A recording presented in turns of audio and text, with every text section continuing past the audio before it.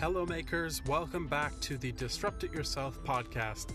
I am Andrew and you are awesome. Let's get into it.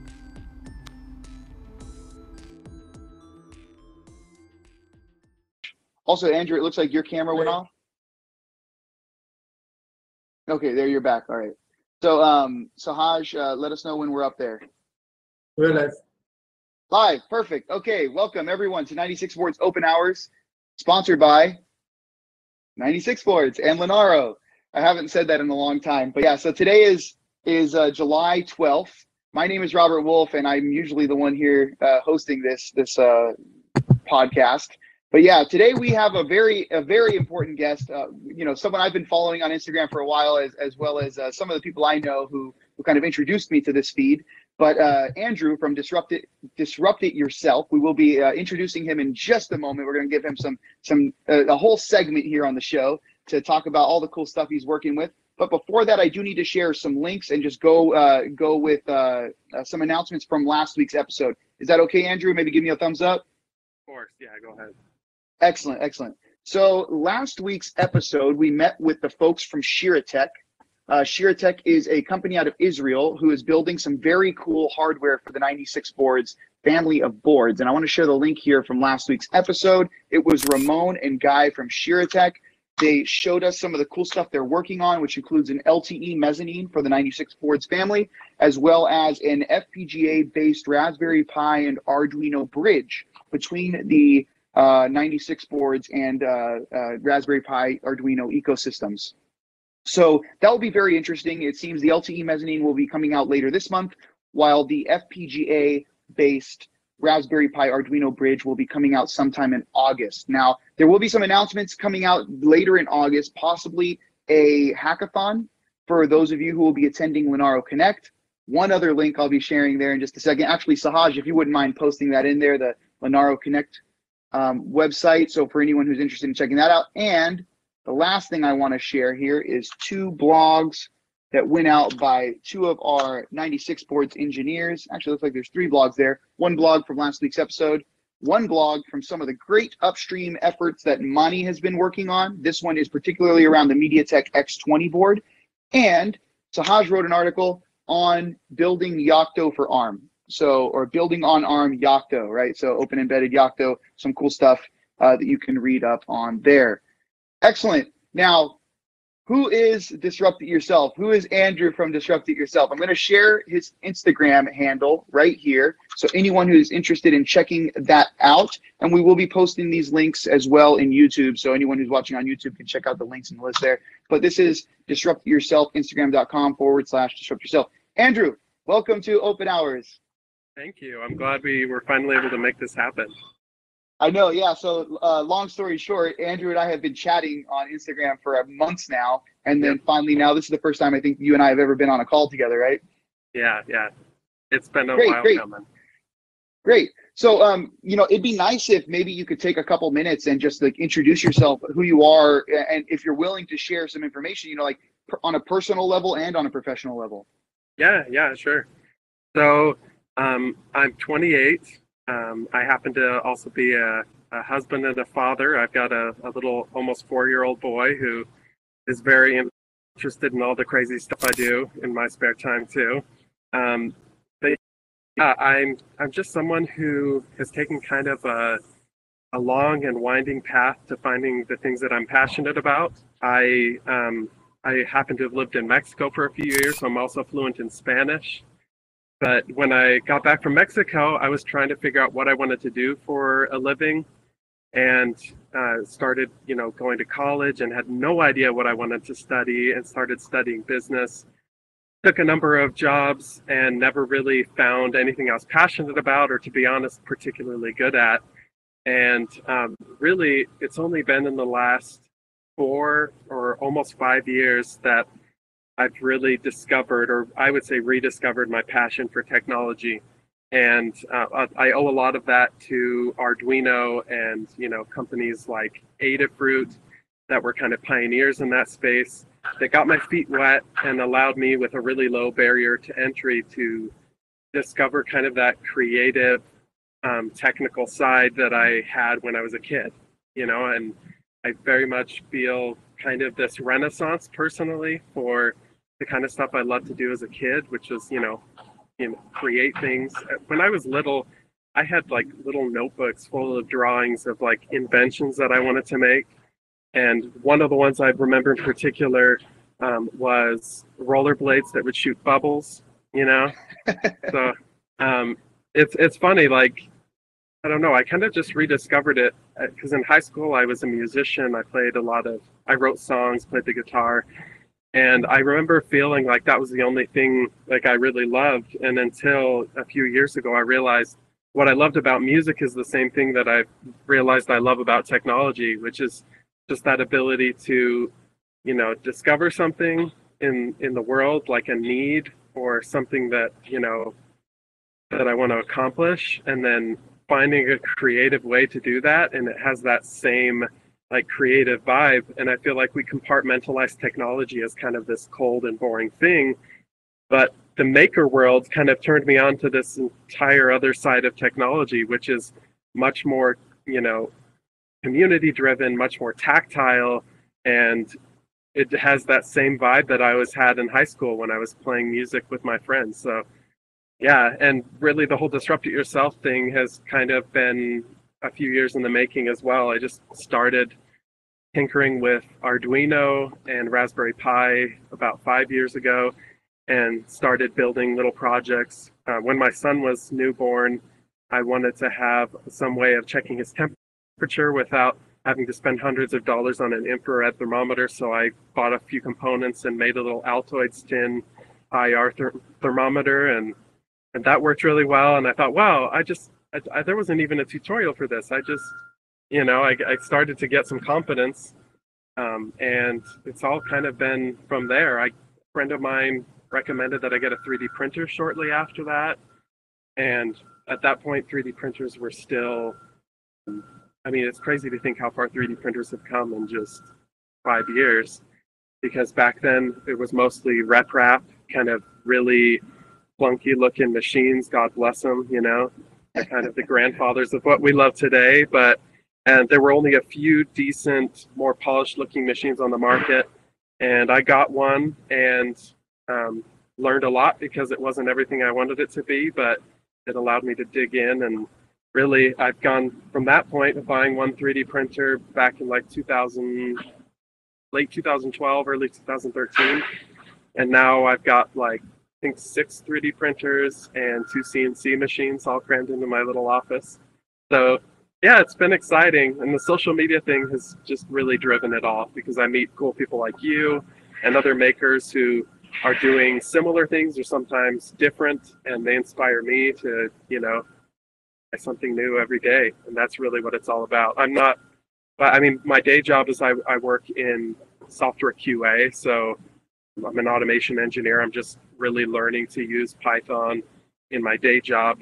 But I work with technology, but not hardware as much as I'd like to. So I'm really not an experienced programmer or even electrical engineer, although if I could go back in time, I'm sure that's what I would have studied in college. But yeah, that's kind of where I'm at. In a nutshell. Yeah, in a big old nutshell. Yeah. So I can already tell you're going to make this interview very easy on me because your answers are very, detailed. I like this. Yeah. So you mentioned a lot of really interesting things. And, you and I were kind of around the same age group. You're 28, I'm 32. But I remember when the first Raspberry Pi came out and a friend ran up to me. I was in college. I went to college a little late in life, but a friend of mine ran up to me and was like, "Oh my God, you won't believe it. There's this computer. It's the size of a credit card. It can fit in your pocket. And you can do all stuff. It boots up a desktop and does all this cool stuff." And I'm like, shut the F up. That's not true. That can't be. There's no way, And so next thing you know, it's sure. Oh, and the catch was it's only $35. And that's where you're like, no way. That's crazy. And so now our kids, well, I don't have any kids, but I hope to one day. Our kids get to enjoy these things and on crazier new levels. And, we're like kind of experiencing this at the first stage, but touched on it. It's amazing to kind of be able to grab this technology, put it in your hands, plug it in and just start making things. So yeah, that's awesome. Awesome story, man. I want to ask one personal thing. Where in Mexico did you live? I lived in Mexico City, actually, Okay, right, cool. almost in the heart, just south of like the center of Mexico City. Nice. Yeah. So I also lived in Mexico for quite a while. I was very surprised to see on some of your stories you're speaking Spanish. Yo también puedo hablar español, pero yo soy de Estados nací en Estados Unidos, pero me criaron en Mexico. So like when you see Wow. another white American Uh-huh. speaking Spanish like all out of nothing, you're like, whoa, what the heck? Yeah, it surprises people too. I'll go to the store with my 3-year-old and I'll speak Spanish with him and I'll get the weirdest looks like, did that white guy just speak Spanish like a Yeah. Mexican? I'll Yeah. just tell him I'm a white Mexican too, but I'm not, I don't quite pass because I've got like Yeah. green eyes, so it doesn't work. Yeah. It's I mean, you pass almost in Mexico City. There's, Almost, yeah, yeah. yeah, or in some parts of northern Mexico, there's a lot of lighter skinned people up there. Yeah. Cool, cool. Well, so I want to remind everyone on the call here, both what is it, Blue Jeans, YouTube, and Facebook, that if you do have questions, we are monitoring the chats, so please feel free to throw them this way. Our guest is Andrew from Disrupt It Yourself. You can ask him questions, and if you did come here to ask any 96 Sports questions, we do have some engineers here in the channel as well to answer those questions. I have a bunch of my own, and I know Sahaj here as well does, but I'm going to go down the list here. So why disrupt it yourself? I read on your profile, you say you're into 3D printing and disruptive tools. So I'm kind of curious, how you classify what is a disruptive tool and also kind of why disrupt it yourself? Where did this come from? Sure, yeah. So originally, I went through a few different names, but when I only had a couple hundred followers, when they were, more willing to be along for the ride of me changing my name every couple months. But I landed on Disrupt It Yourself because I think it captures this important junction between just the normal DIY stuff that I love to do and something more meaningful where your projects, have an impact at least on your own life or potentially a business, right? I feel like I want those two worlds to combine. And really the idea with Disrupt It Yourself is that, and this sounds super grandiose and it's way beyond anything I've really lived up to yet, but it's a vision, right? The idea is that you find a need in the world and you use the tools that are available to us now to accomplish that. And when you really look around the community, there's a lot of that going on. A lot of people saying, or for example, I remember listening just the other day to a story about a girl who's like 14 years old, and she's learning to program so she can help her grandma with her Alzheimer's. Just writing a program to like help, really a quality of life kind of thing. And programming alone, even though that's just software, maybe there's no hardware component to that, but just in general, the fact that now someone who's 14 years old and has taught themselves how to program and, accomplish something, it's really turning technology into a tool again, in the same way that, what differentiates us from the animals, right, is the tools. And for some reason, in the last 20 years, in the public consciousness, we've turned technology from a tool into most times entertainment, and at best something that geniuses use. And the whole vibe for Disrupt It Yourself is supposed to be more like empowering normal people to realize that there are tools out there that you can use and you can do cool stuff with it and you can accomplish something real and valuable, not just playing retro games. So I see people post, and I do a lot of that, right? But I'll see people post like, oh, there's this new Pi, as if like people have just tied the Raspberry Pi to like retro gaming, which is a shame. But just in general, it's like there are tools out there that like all these communities and like the efforts that companies like you guys put into making it accessible. And there's all different degrees of it. Someone who is really just a software guy who just programs can so easily buy a dev board like one of yours and use his software skills and all of a sudden be able to interface with the real world. I think that's disruptive in a way that I don't think we've seen something like that since maybe the internet first started. And because it's tangible and it's physical, like with the IoT stuff, I feel like it has the potential to blow the power of the e-commerce kind of web 2.0 stuff out of the water, because we can do real things now. Yeah, no, absolutely. You know, when it comes to 3D printing, my dad still doesn't believe they exist. You know, I've shown him videos, and he's like, "How can you make something out of nothing? That doesn't make sense." And he watches the video, and he's like, "No, that's like he thinks it's a fake movie or something." And he's an older guy, right? He might be in the call right now. Let's see. Okay, no, he left. But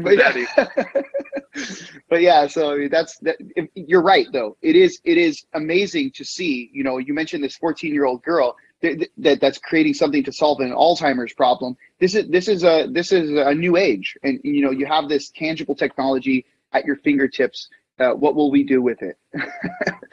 It's good that you're kind of trying to point people into the right directions. Well, I hope to. I think we're still in the early stages. I hope 10, 15 years down the line, I'll be able to say that Disrupt It Yourself really did that. Yeah, you will be. You will be. Let's stay positive. The world is a scary place, right? Watching this anime, My Hero Academia. I don't know if anyone watches that, but you know, you have villains and heroes, and you know, use your power for good. So now, I'll let Sahaj. Sahaj, did you want to go up with a question here? Yeah. Right. So, I mean, one of the things is that 3D printing is fairly complicated, and what sort of the advice that you would give to beginners that can prevent them from that can help them to avoid some of the more obvious pitfalls that comes with 3D printing? Yeah, that's a good question. I hope there's kind of a Moore's law to the ease of use for 3D printers, and that they're just going to exponentially get easier and easier to use. But at the same time, I'm also one of the first people to doubt that. And this kind of actually feeds into something that I've wanted to talk about for a while. So this might be a good kind of opportunity to bring it up. But the community that has embraced 3D printing is really this community, right? Mostly hardware hackers and electrical engineers. A lot of times retired electrical engineers that wanted to, get back into it, or kids who, want to be engineers one day. And because of that, the community, I think, it's a very hard-working group of people who are really willing to contribute so above and beyond what you would normally expect from them.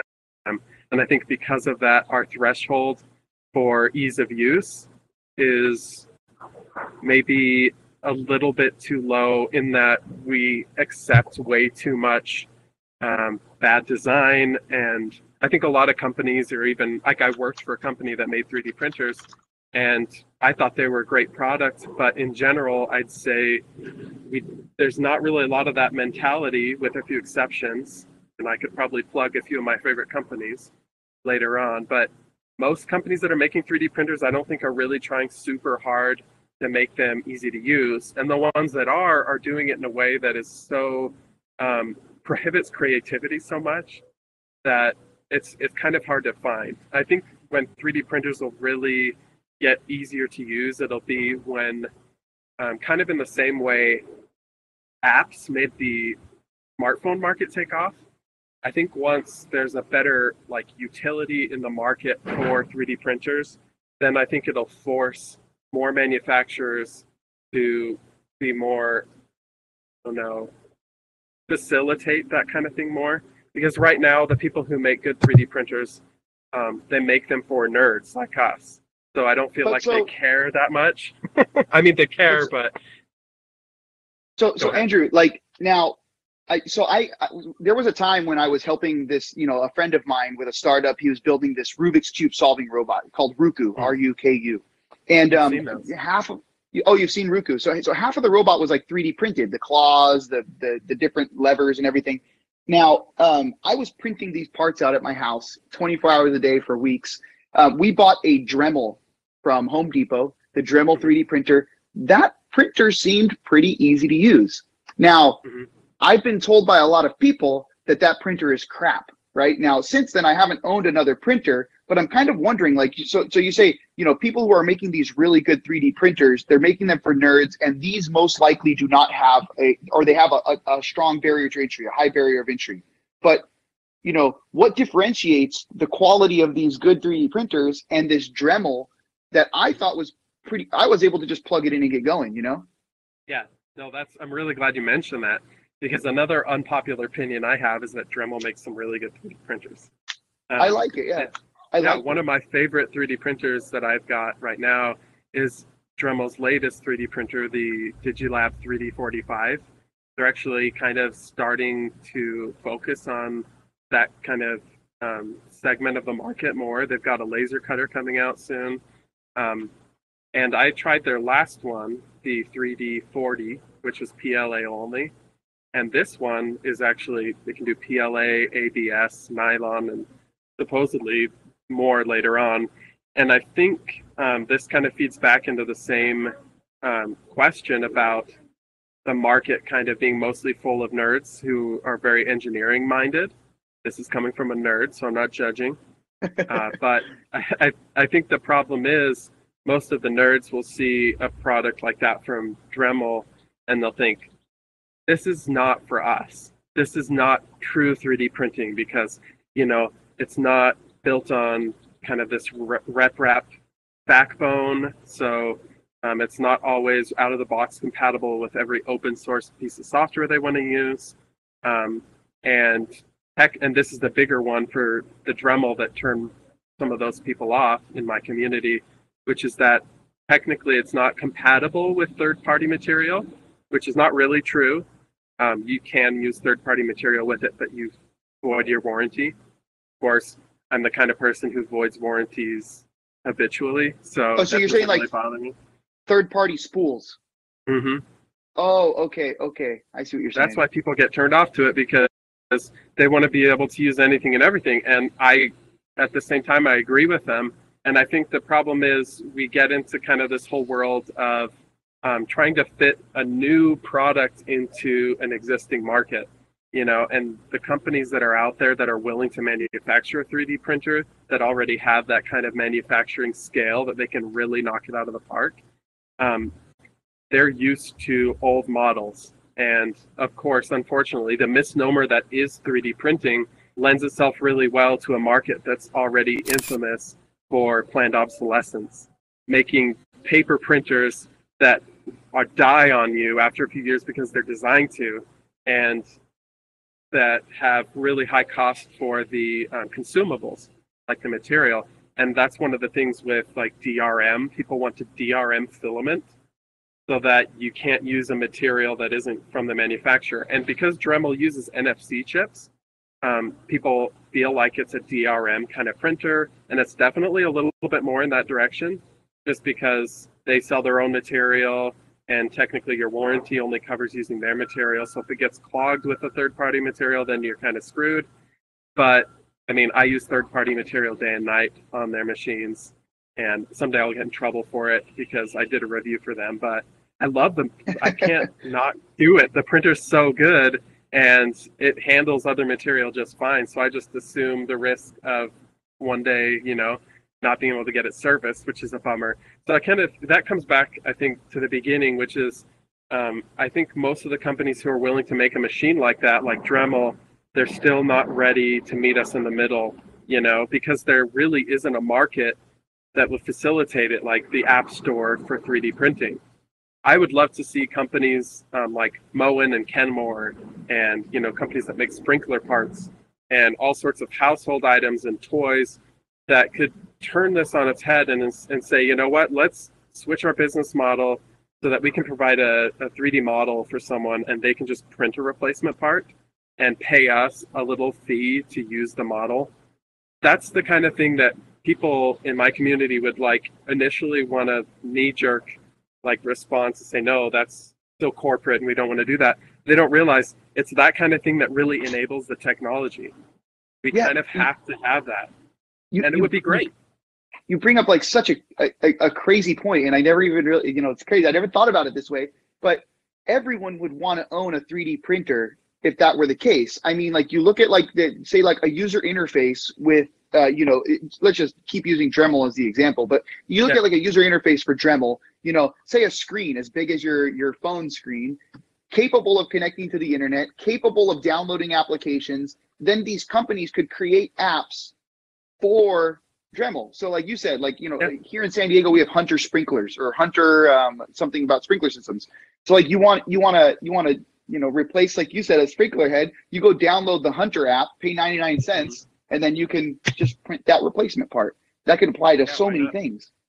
I think when the 3D printing craze was just getting on, this was one of the biggest arguments for investing in a 3D printer is like for this particular use to make replacement parts for your like household items or something like that. Mm-hmm.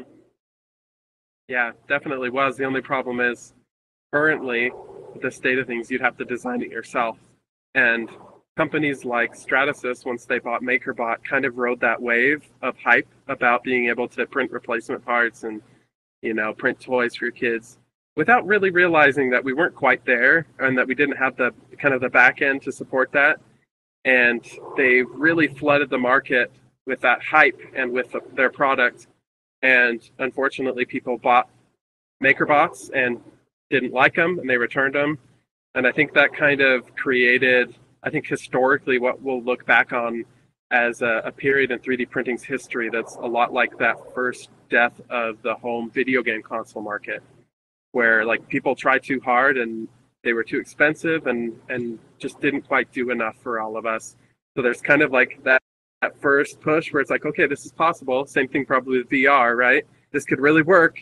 And you can kind of start to see the promise of it. You can get you can really wet your palate with the first test of the first 3D printers. They look really good and you can imagine what they could do. But because it's just more of a proof of concept, companies like threw too much money at it and the consumer didn't get what they were promised. So a lot of people left kind of with a sour taste in their mouth. And now I think we're finally starting to get back into our second opportunity to make that happen. And I think it'll still probably be, at least another 5 years before we really start to see the whole market develop, because it's not just about making good 3D printers. There's a lot of great 3D printers already. And it's just a complex thing that I think has a lot of moving parts, and it just really needs to get the right people, the right companies, and the right use cases proven before it'll really take off. If I had the space at my house, I would have multiple 3D printers. I think that my girlfriend would hate it because they're still pretty loud. At least actually she finds them loud. I find them reasonable. Your cats would hate it. My cats would probably like it. They'd be chasing the little nozzle around. But but yeah, so I mean, 3D printers. Hopefully, eventually, it just becomes an everyday thing for most people, just like your phone. I don't see why not.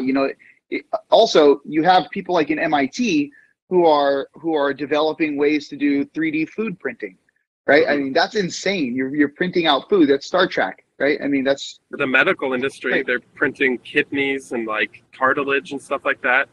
The technology is so universal that we really did ourselves a disservice when companies tried to push it as a way to print toys for their kids.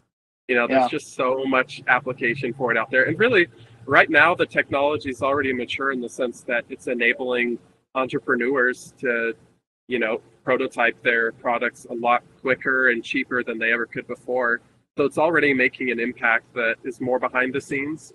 Like I save people locally thousands of dollars just because I've got so many 3D printers now that I can print stuff for people that, let's say you're a young startup and you've got a product and maybe you've only got financially one shot at making it happen.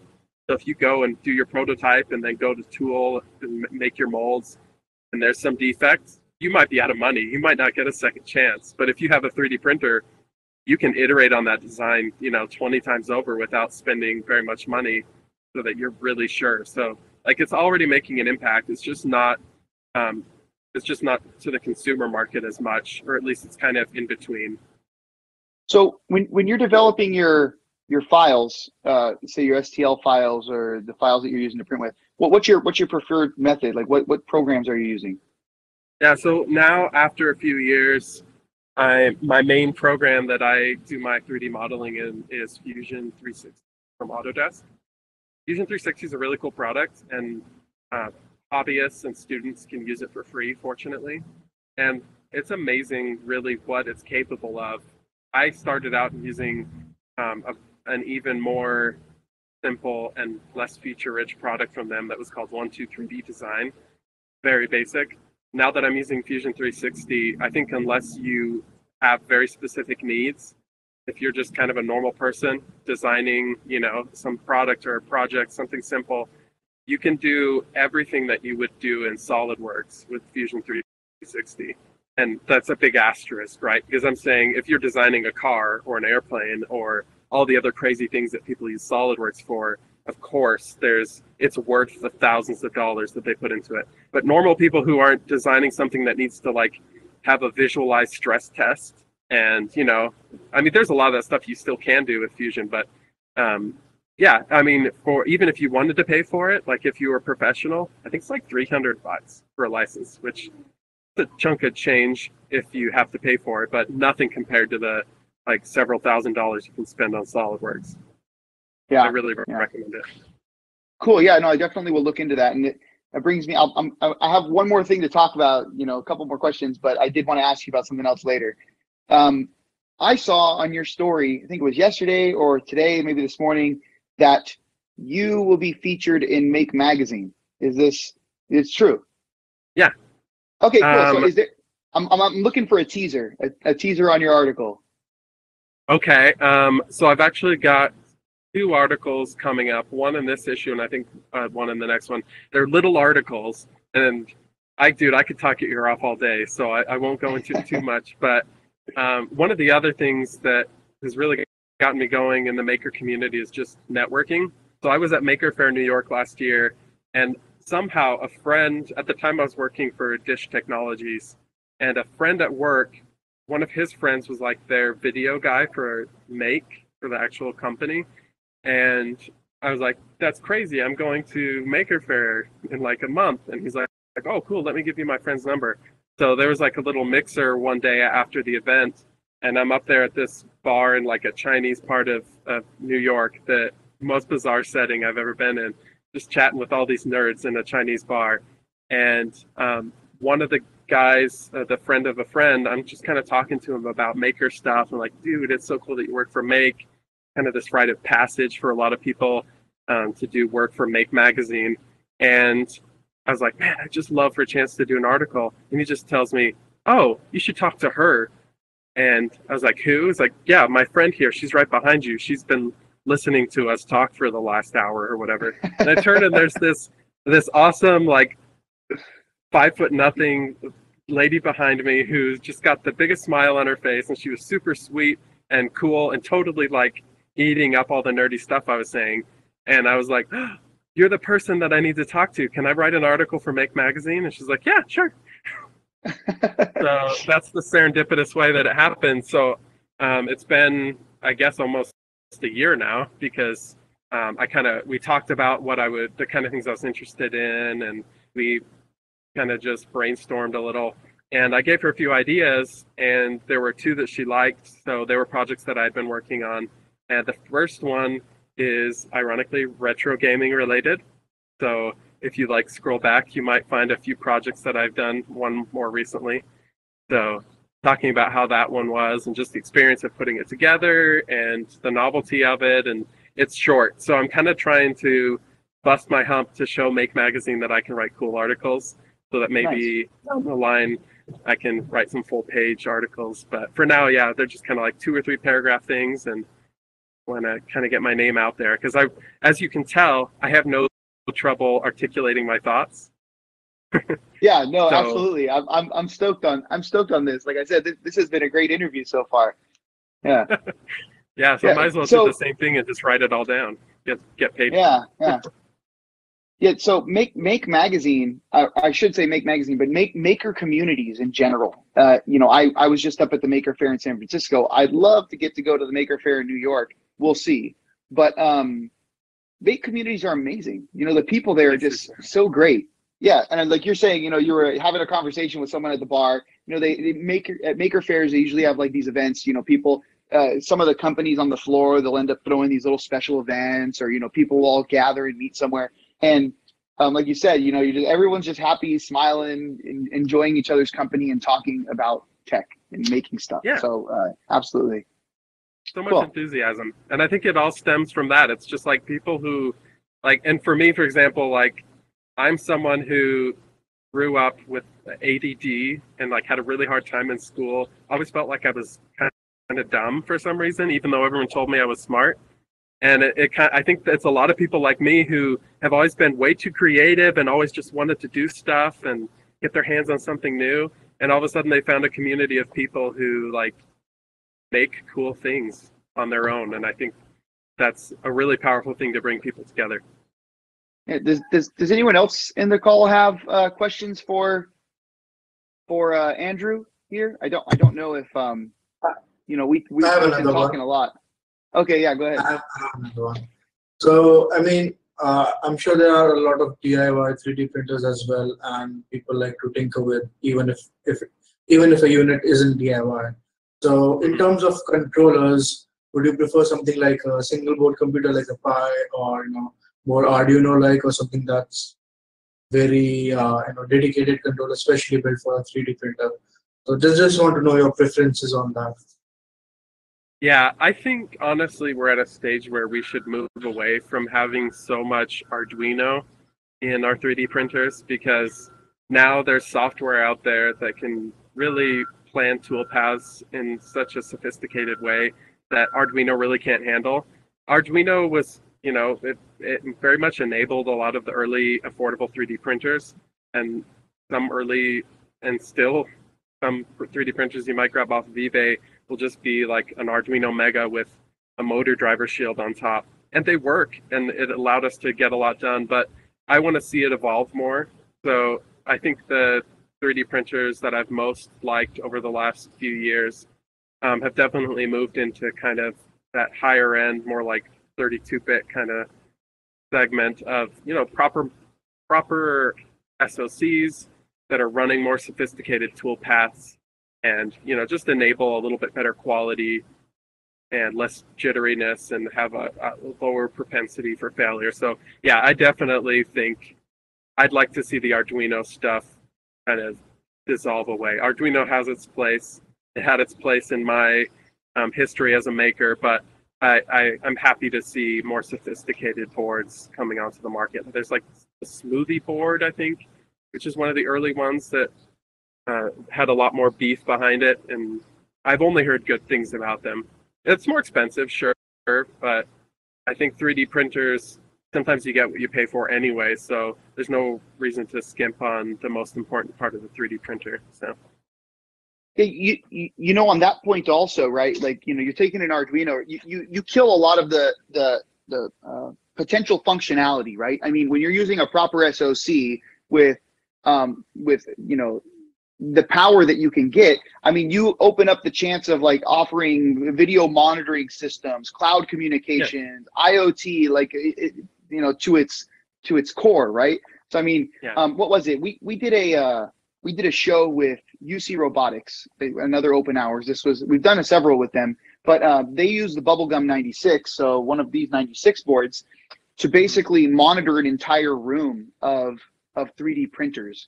They've done it to run 3D printers, and then not only that, they monitor them, and then they also control them from anywhere in the world. So you could basically have like 40 printers running on a Bubblegum 96, something like that. Well, they do, I think, like 10 per board, and then you can set your file, you can watch it being built, you can do everything with it. And so now people are going to be able to run, you know, full-blown 3D printing labs to fabricate, you know, large quantities of products.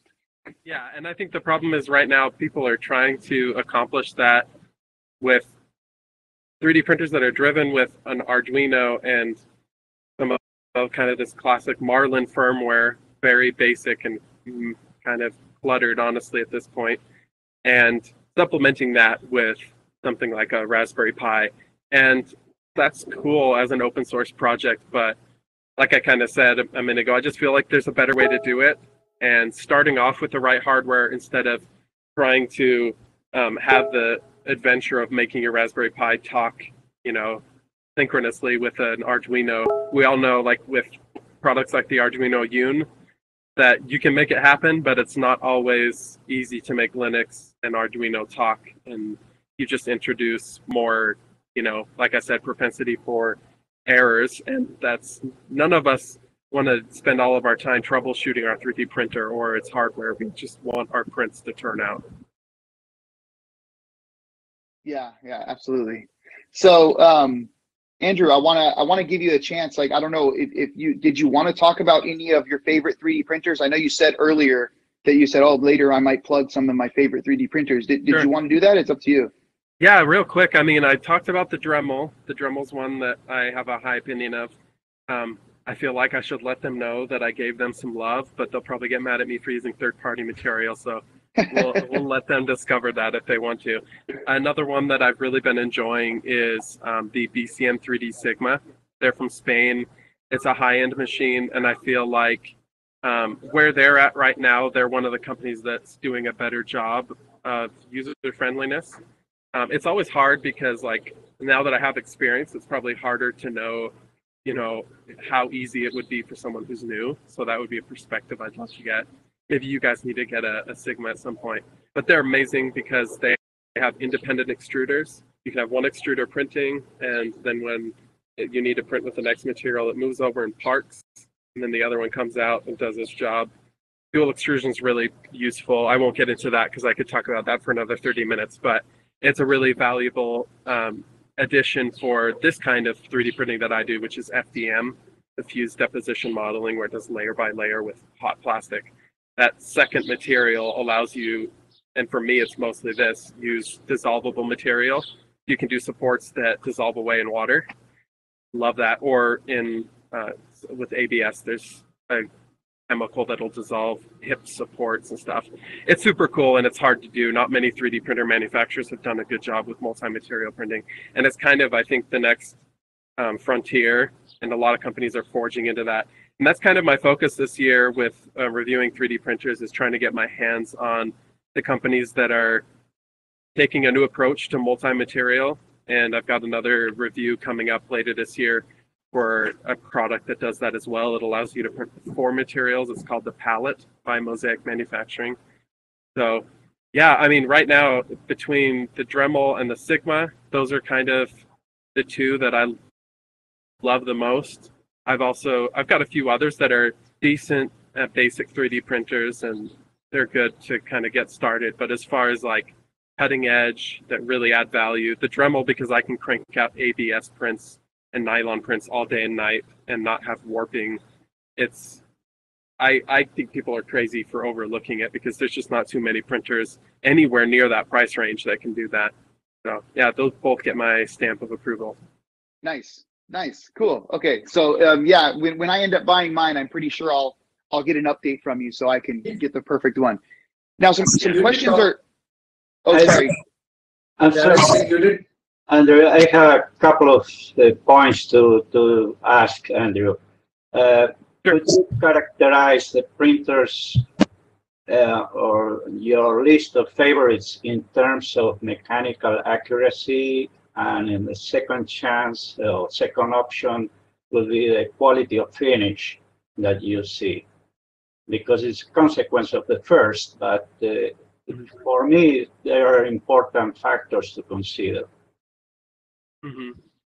Yeah, so there are multiple factors that contribute to that. The hardware is part of it, and the software as well, right? How well it can plan your tool paths. And then there's even a configuration element physically, which is the way your 3D printer is calibrated for movement. Because even if your tool paths are really well generated, your hardware can handle it. If your 3D printer isn't calibrated properly and it tries to accelerate too quickly, then you'll get artifacts. There's really, unfortunately, and that's why troubleshooting a 3D printer is so hard. There's so many pieces to it. There are different motion systems as well for moving the extruder around. There are 3D printers that move the bed up and down, or 3D printers that move the whole gantry up and down, and they all have their pros and cons. There's systems that use different configurations of the belt. It's really hard, and honestly, as much as I like to think I've got a really good grasp on everything that's out there, I really don't yet. I've only been able to use maybe 10, 12 3D printers, and I've tried to, get my hands on different styles and configurations. So a lot of them are similar, and some of them are more unique and offer more accuracy. There's like HBot, which is a similar configuration.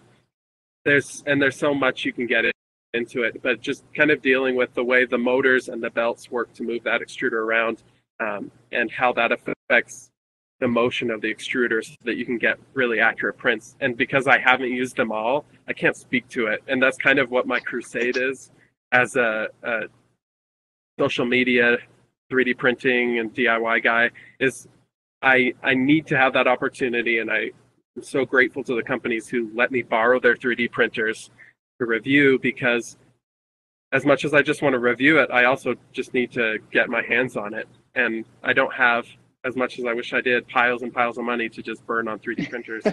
I really do rely on these companies to give me a chance to get experience with it. So I think it'll still be a while before I can really say, like, this is the most accurate way to accomplish high resolution 3D printing, but I'm just not quite there yet.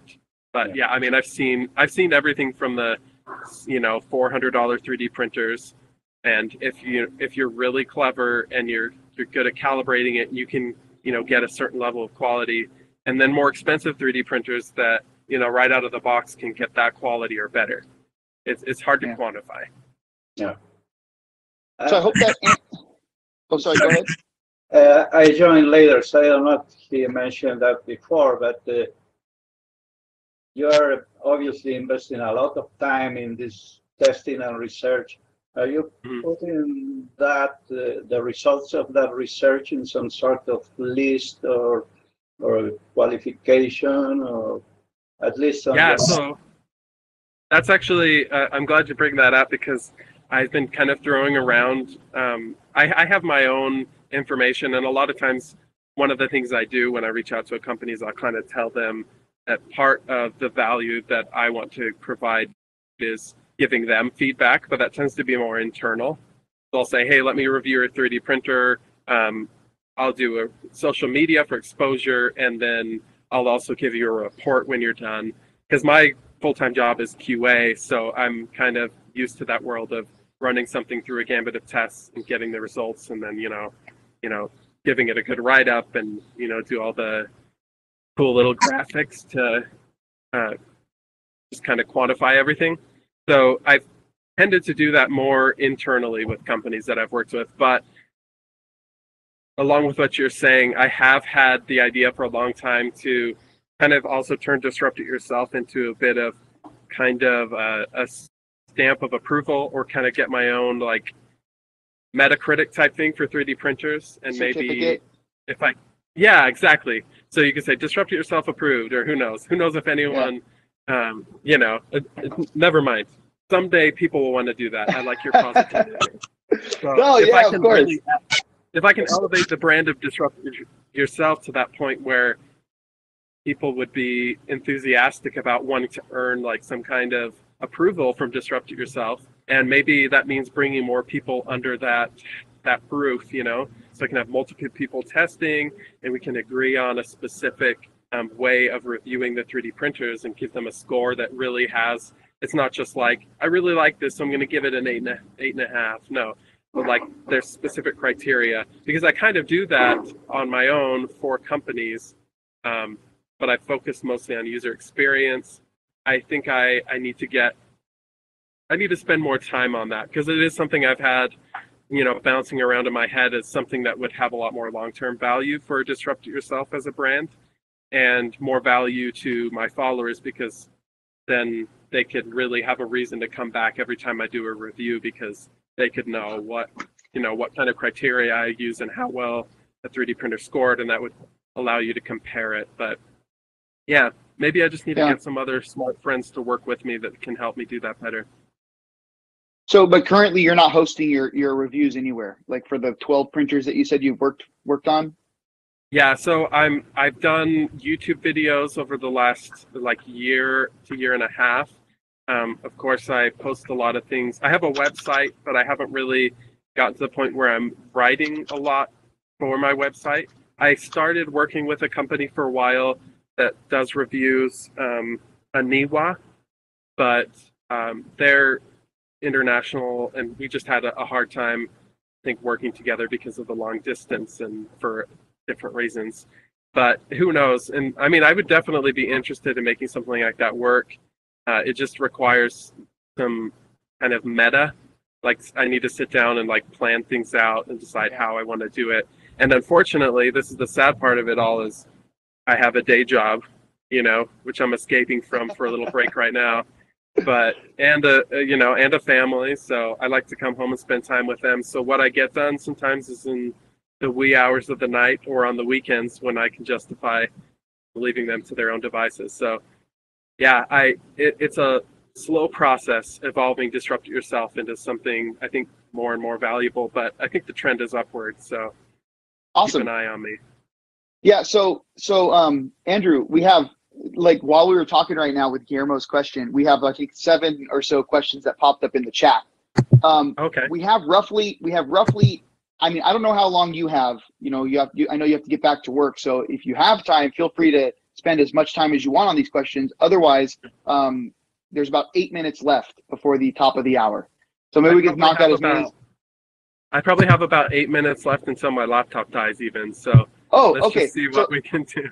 Let's get these knocked out. So first one, this is from Haitao Zhang. Haitao, this is actually from UC Robotics, the people who make the Bubblegum 96, as well as the people who are doing that 3D printing software. First question, any open source SLA, SLS printer like Formlabs? Open source. I'm not familiar with any that are completely open source, but I also honestly have focused mostly on FFF, FDM. So I'm honestly a lightweight when it comes to SLA. Actually, now I have to interrupt. I think there is one, and I've met the co-founder, Aleph Objects, with their Lulzbot, and Jeff Moe. Are you familiar with any of those? I'm familiar with Lulzbot, yeah, but do they have an SLA machine? I don't know about SLA. I know they're either 100% or near 100% open source. Yes. Both open source software and open source. Yeah, definitely. So Lulzbot, they do the Taz line of 3D printers, and they have the Lulzbot Mini. They are definitely, if there's any company out there making any kind of 3D printer, they're the most open source of them all. I think they even use open source software. I think they do documentation with open source. Like, they're very hardcore open source, so they get serious props for all of that. Cool, yeah, and so Todd did share some links later on in the chat that anyone who's interested can go check that out for the Lulzbot. Thanks, Todd. Next question is, how do you like fully open sourced 3D printers like Ultimaker, VCN with dual extruders?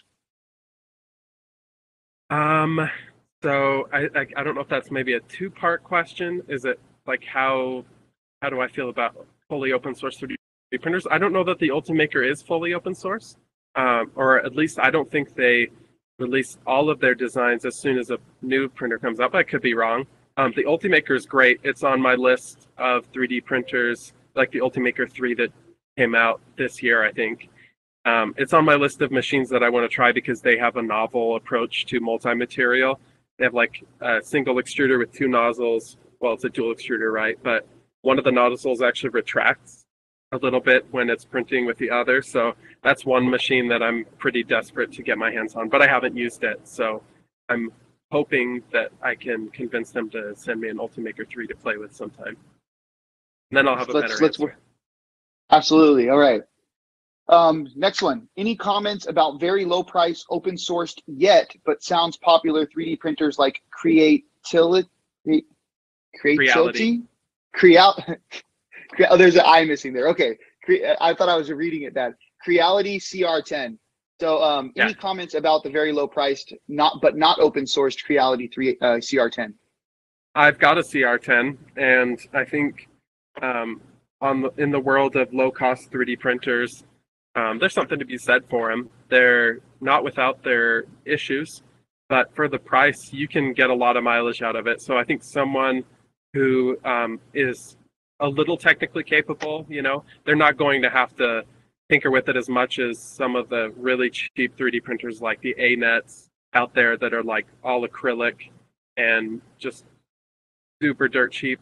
I think if you spend, your $400-500 on a CR10, and that's all the money you have to spend, you can do a lot and, really have a good time with the CR10 and get some mileage out of it. Cool. Another one from Hightail. All those were from Hightail, by the way. Another one from Hightail is, how big do you think the gap between open sourced slicing software like Cura and proprietary slicers like Simplify 3D? The gap is narrowing. So I was a big, and am still a big supporter of Simplify 3D. Big fan of kind of their user experience with their software, just the way things are organized. I've used it basically since I started using a 3D printer, which is funny.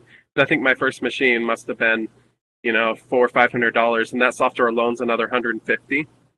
So some people will criticize it because you could get another super cheap 3D printer almost for that much. But there's still some things they do really well. And the one staple for me is the fact that you can manually define your support material. You can choose exactly where it goes. And instead of trying to play around with auto-generating support material, which can be hit and miss. So I still have it for that reason. But I don't feel like they've been adding new valuable features as quickly as they used to. And Cura, ironically, I was pretty anti-Cura for forever, and I still have some pretty big complaints. It's pretty slow. It's missing some of those features that Simplify 3D has, but they've also picked up the pace like crazy. It's actually an open source project from Ultimaker. They own Cura. It's their software, but it's gained some serious ground, and it has now some of its own features that Simplify 3D doesn't. So yeah, to kind of answer your question, the gap is narrowing, and for me, honestly, if it weren't for a few features, I wouldn't need Simplify 3D as much as I used to. I could almost get by with Cura if it weren't for that manual support stuff. Who knows? Nice, Ben. You know your stuff. You haven't been stumped on anything yet. Okay, so this one's from Todd, and he wants to know. We have two more. What does Andrew think of Aleph Objects? Yeah, so they're the company that does those open source. They do the Lulzbot. So we kind of talked about that a little bit. I've heard not great things about the TAS 6, which came out a long time ago now. I'm guessing they're working on a new machine and hopefully will work out the issues they had. The TAS 5 I heard was really good. And I've actually heard their Mini, the Lulzbot Mini, is their most reliable printer to date.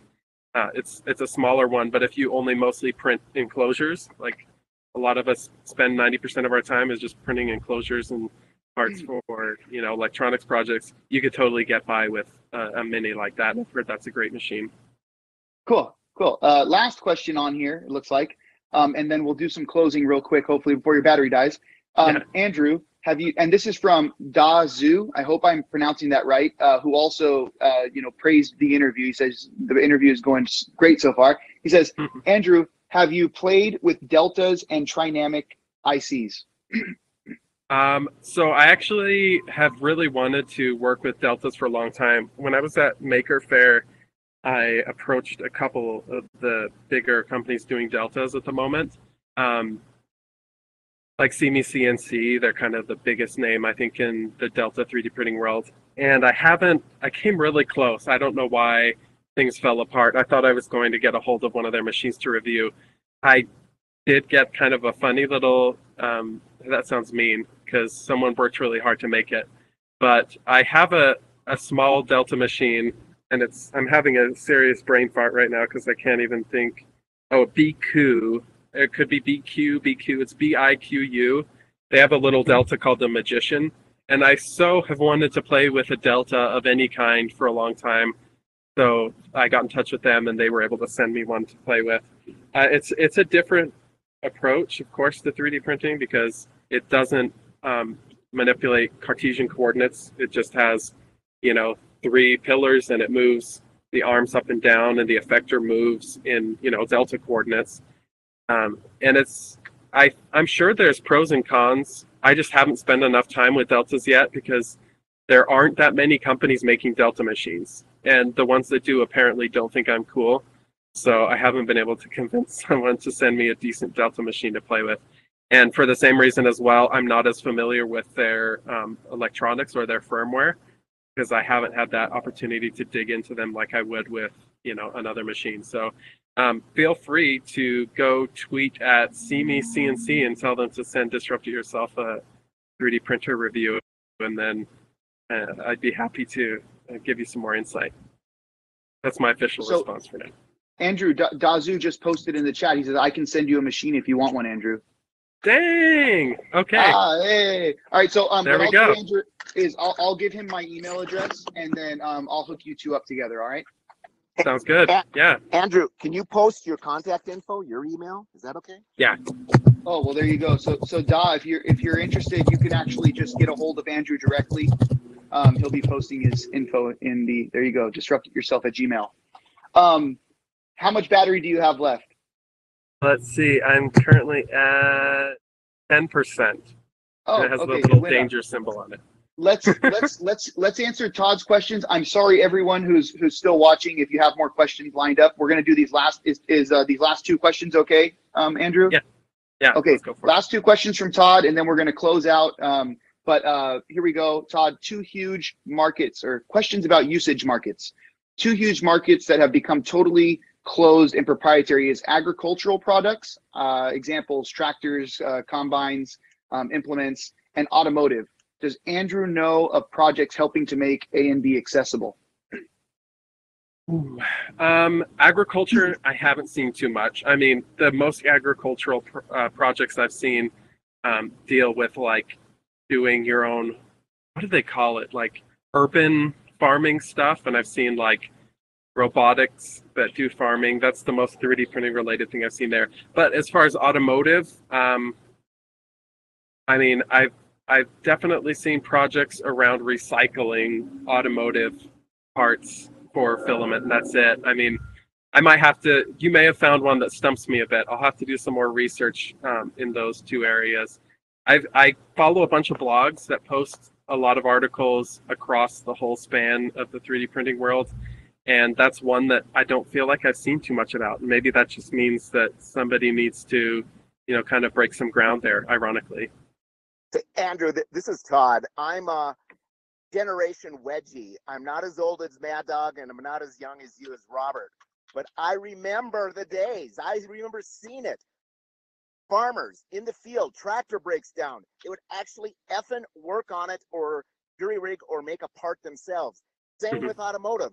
Nobody can do that anymore. In today's modern tractors, when you're down during harvest season, you're looking at $10,000 to $25,000 an hour in combine charged rent time.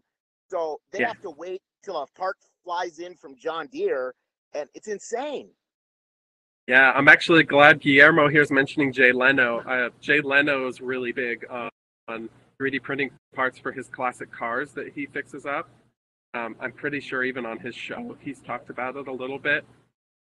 So I think there is a bit of that going on. I mean, I know, who was it? A big auto manufacturer uses a bunch of Ultimakers, I think, even for some of their manufacturing more. I think it's like making jigs for their automated manufacturing processes. They'll use like little 3D printed pieces that can stick in so they can mount a bunch of parts. But yeah, you're right. It seems like people in that area who are really tied, and that kind of goes back to the home stuff too. These companies have created a business for themselves around charging a ton for tiny little parts. And I think that's really sad. The problem is in a lot of those worlds, we can only get away with parts that we can use that are made out of plastic. And there are metal 3D printers, but they require like inert gases and metal powders. So not too many farmers are going to have lab equipment, I think. But anything that you can 3D print out of plastic, and if somebody's familiar enough with agriculture and can identify the most valuable things that could be made on a 3D printer in that world, I think there could be really cool projects around facilitating that kind of thing. And I'll bet farmers, as technological as they become in the last generation, I think a lot of them would be happy to pick up anything that would save them that much money. I'm sure you'll agree. There is one more question. I've seen people 3D print normal, like a wood feel material or metal feel material from regular 3D printer from spools. How does that work? Yeah, so they'll use a binder and a metal powder, but it's really just an aesthetic thing. And in fact, they're less structurally sound than plastic because when you're printing with plastic, it's a homogeneous material. It's completely one material, so it interfaces well with itself. When you're printing with these metal powders or even some of the carbon fiber, and some people will argue with me on this because apparently there are some good carbon fiber composites out there that are like nylon and carbon fiber, but for the most part, most of the composite materials available for FDM printing are more of an aesthetic effect than a practical value. They're fun, they look cool, but they're not going to make your parts as strong as metal or carbon fiber. There is one company out there that makes a really cool 3D printer called the Mark One and Mark Forge, I think is the name of them. They 3D print with a normal, like a nylon or another, plastic, and then it has like a special extruder that actually feeds either Kevlar or carbon fiber and maybe even some other stuff as it prints, so I can embed these continuous strands. Those, I think, would be super valuable in that industry, in either of these industries as well, just because they're a lot stronger. But yeah, the metal powder stuff is fun, and I've made some pretty stuff for my wife for, Valentine's Day or something, but it's not really going to give you strong stuff that you want to use in an application that requires metal. I've seen a machine that prints 3D out of powder metal, and then goes into an oven that fuses the metal. And that's a similar process as sintering that use pressure and heat to fuse the metal in one solid piece. I think that's the future for that. I think you're definitely right. And there's one company in particular that I think they may have recently had an IPO. I can't remember exactly, but there's at least one big company out in the industry right now that's trying to forge ahead, really making 3D metal desktop printing a thing. But because that's a new frontier, I would expect it to be a few years before those are really available to businesses, and then probably at least a decade before any of us are going to be printing metal at home. But that's fine, because most of the people who would want to do this would be willing to drop, $10,000 on a machine that can crank out metal parts day and night. That's super valuable. That one goes to the six figures, so probably aim to the service bureau type of operation. Exactly. Yep, definitely. And that's good too. Great. Okay, so this was awesome. This was so much fun, Andrew. I hope everyone's okay with this, but we do have to shut it down. We've gone about 10 minutes over the hour. It is usually an hour-long broadcast. That's why. So, Andrew, you get the last word before I go into the closing announcements. So, is there anything you'd like to say at the end? Well, I guess for me, it's just I really want to see more people who have the technical expertise and get involved with even more of the physical, like I also work with CNC machines, but 3D printers, because guys like you have a lot to contribute. I'm just learning to program and get into some of that other stuff. I'd love to learn to design PCBs, but there's a lot that people with more of the technical ability can really contribute to this community that's starting to become, and I don't mean this to be derogatory, but full of a lot of hobbyists. So the more intelligent, talented, and prepared engineers we can get into this world, there's a lot of cool stuff you can do. And I'd love to, anybody who wants to add me on Instagram, send me a message if you've got a project idea. I want to be pushed by my community. I want to find people who are smarter than me so we can work together and I can learn from other people. That's really how I've gotten to where I am. It's not from posting pretty pictures. It's because people have found me and reached out, and I've been able to collaborate on projects, and it stretches me. So I need that. I'm hungry for that on a daily basis. So that's it. Yeah. Thanks for having me on. It was really fun. Very, very nice and well said. Absolutely. Andrew, you are welcome anytime. We'd love to maybe a few months down the road, have you back on here, give us some updates on what you've been working on. So yeah, you're always welcome on the show. So thank you so much as well for taking the time to do this. As Andrew did mention, I do want to share one last time here.